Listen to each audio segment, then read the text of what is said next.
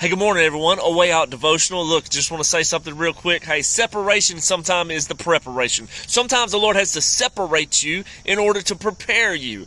Here's the beautiful thing about it, man. God is sovereign. God's in control. God knows what He's doing. Even at times when we make our own foolish mistakes, even when we're running, God has a way to still, if we allow Him, to work those things out for the good.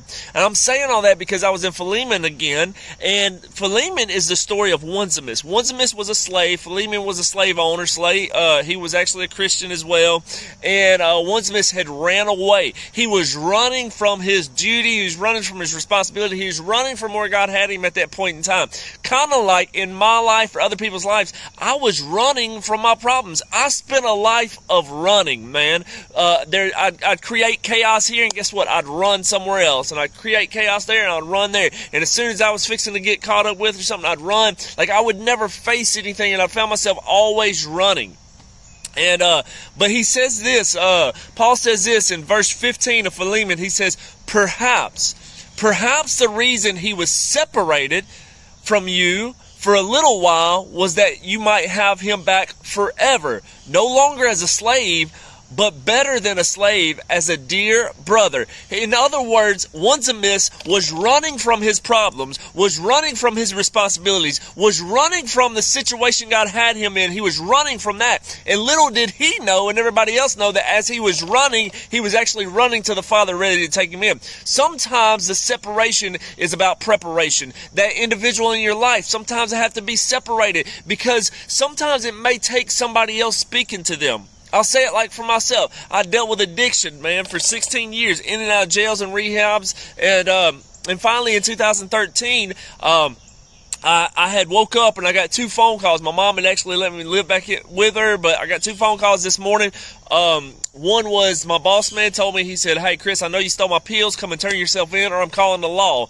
And then the second phone call was my mom, and she said, "Listen, today's the day. I'm done with you out in the streets. I don't care where you go. I don't care what you do, but you can't stay here anymore." And so here I was, man, at the end of my rope.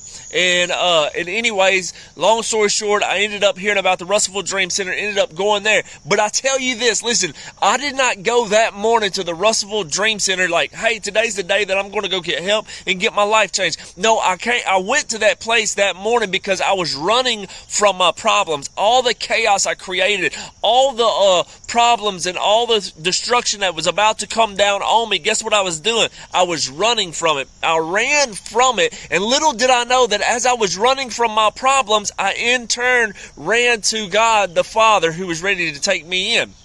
So I'll say that to say this is sometimes we got to just let them go.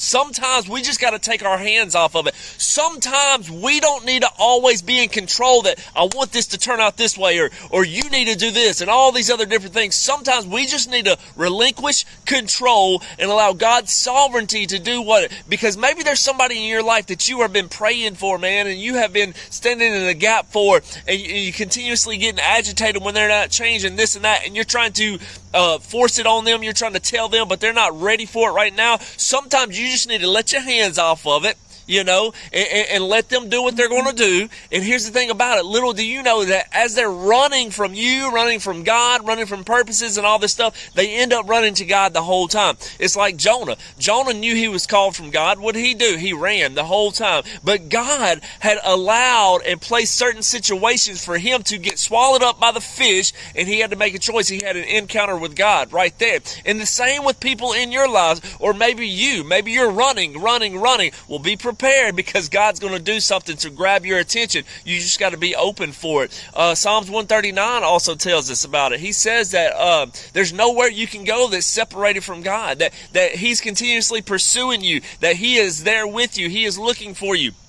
And so the same with this right here, man, maybe, just maybe, there's somebody in your life right now that's struggling and you're trying to control it. You're trying to change it. You're trying to do this. And there's a big part of you that's afraid to let your hands off of it. There's a big part of you that's like, "Oh no, if I don't make this happen, oh no, if I don't do this, it's not going to work out." All these, like, you're having to control the situation. Listen, relinquish control. Allow God's sovereignty to do what he's going to do. Because listen, that individual that you dearly love and dearly want to change, guess what? There's a Father in heaven who loves that individual way more than you and knows the plans and the purpose for that individual. The same with Onesimus.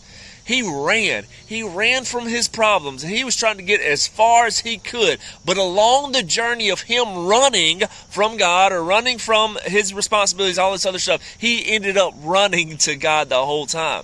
And so maybe, just maybe, I'm reminded also, and I'll end it on this, is Corinthians. He says this, 1 Corinthians 15, verse 36. He's talking about a seed, and he's talking about it's got to die first before it grows. He says, how foolish! What you sow does not come to life unless it dies. When you sow, you do not plant the body that will be just a seed, perhaps of wheat or something else. In other words, he says sometimes you got to plant the seed, and once you plant the seed, you got to let that thing die, and then it's going to produce something. So things in your life, sometimes you got to let that die, so to speak, of you not controlling it and allow God to cause that thing to grow. So sometimes in the separation, God is bringing preparation. Just be able to let go of control and let God do what he wants to do in that individual's life. Whether they're running or whether they're not, God is still in control, and God's God. Listen, y'all have a great day. God bless.